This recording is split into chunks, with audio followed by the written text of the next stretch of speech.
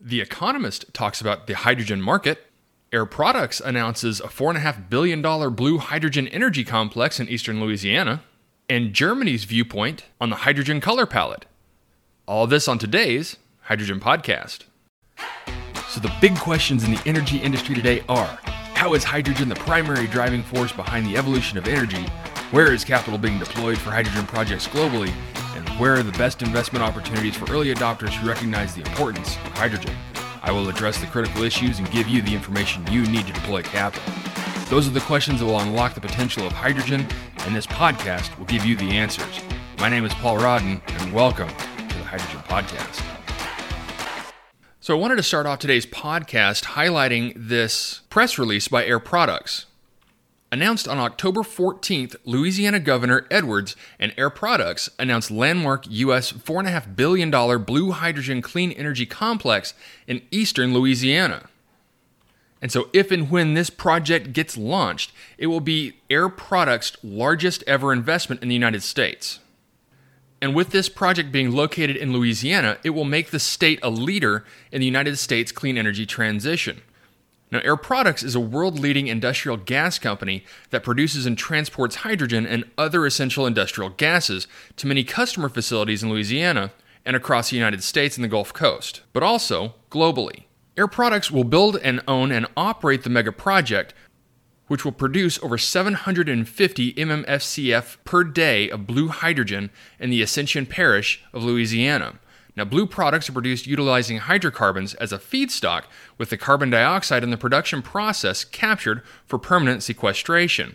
The project will create 170 permanent jobs with a total annual payroll of $15.9 million and more than 2,000 construction jobs over 3 years, and it represents Air Products' largest ever investment in the United States. So a portion of the blue hydrogen will be compressed and supplied to customers by Air Products' extensive U.S. Gulf Coast hydrogen pipeline network. The network is the largest hydrogen pipeline system in the world, stretching more than 700 miles from Galveston Bay in Texas to New Orleans, Louisiana.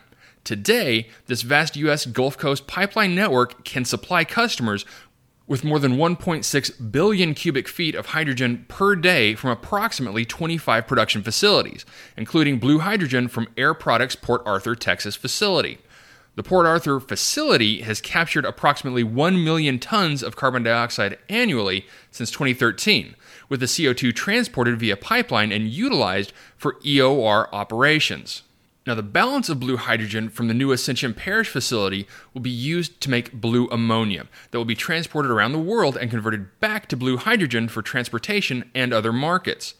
The innovative mega project will also feature the world's largest instance of CO2 capture for permanent sequestration and produce only environmentally friendly blue products. The mega project is expected to be operational in 2026. So this announcement is big news, and this project dwarfs any kind of blue hydrogen production right now on the Gulf Coast.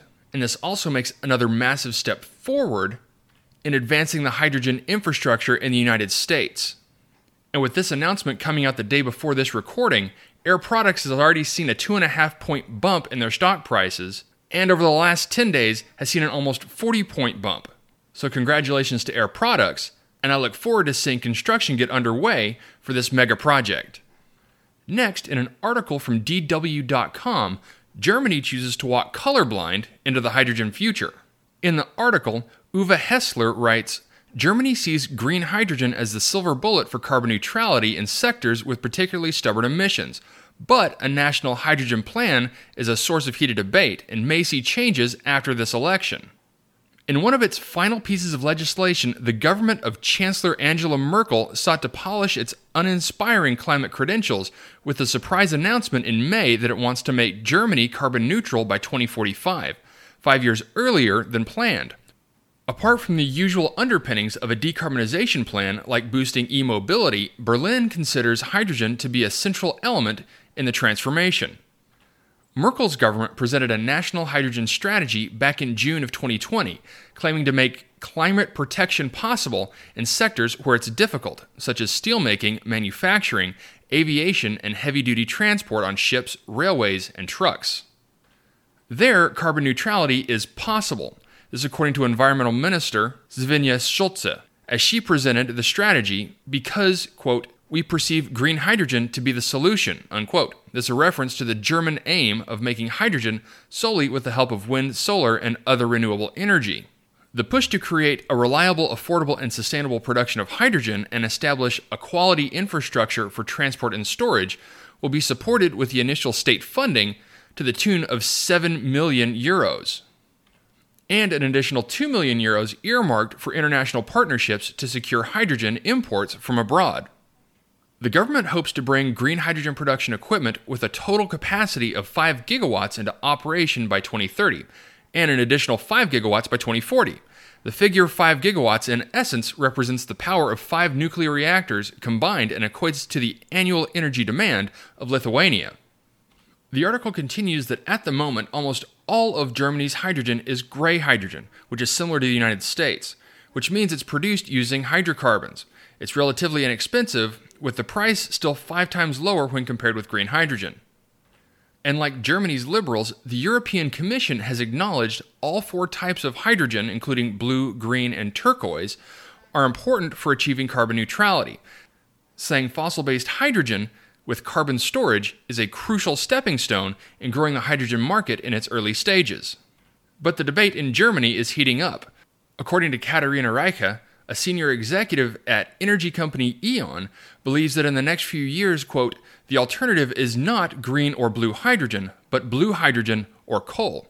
Reiche made her comments as the chairwoman of the German Hydrogen Council, a panel of 25 experts from business, civil society, and environment groups charged by the government with monitoring the national strategy.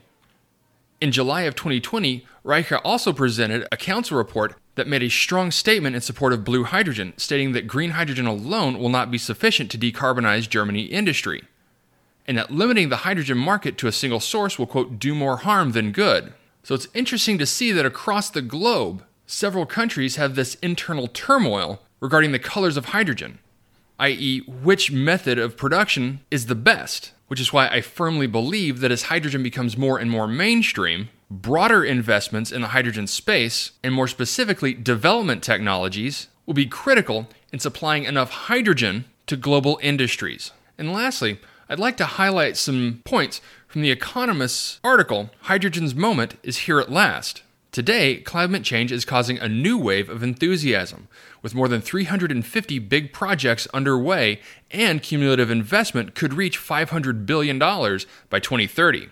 Morgan Stanley reckons that annual sales of hydrogen could be worth $600 billion by 2050.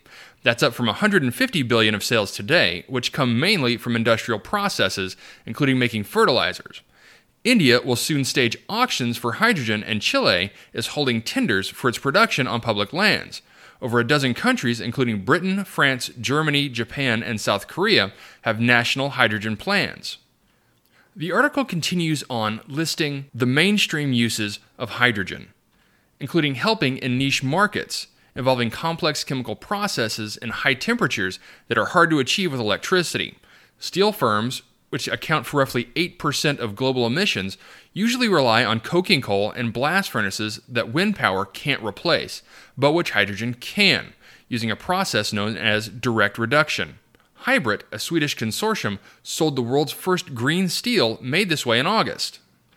The article continues describing other niche markets, including commercial transport, which includes heavy trucking, rail, aviation, and shipping. Now, to listeners of my show, this isn't new.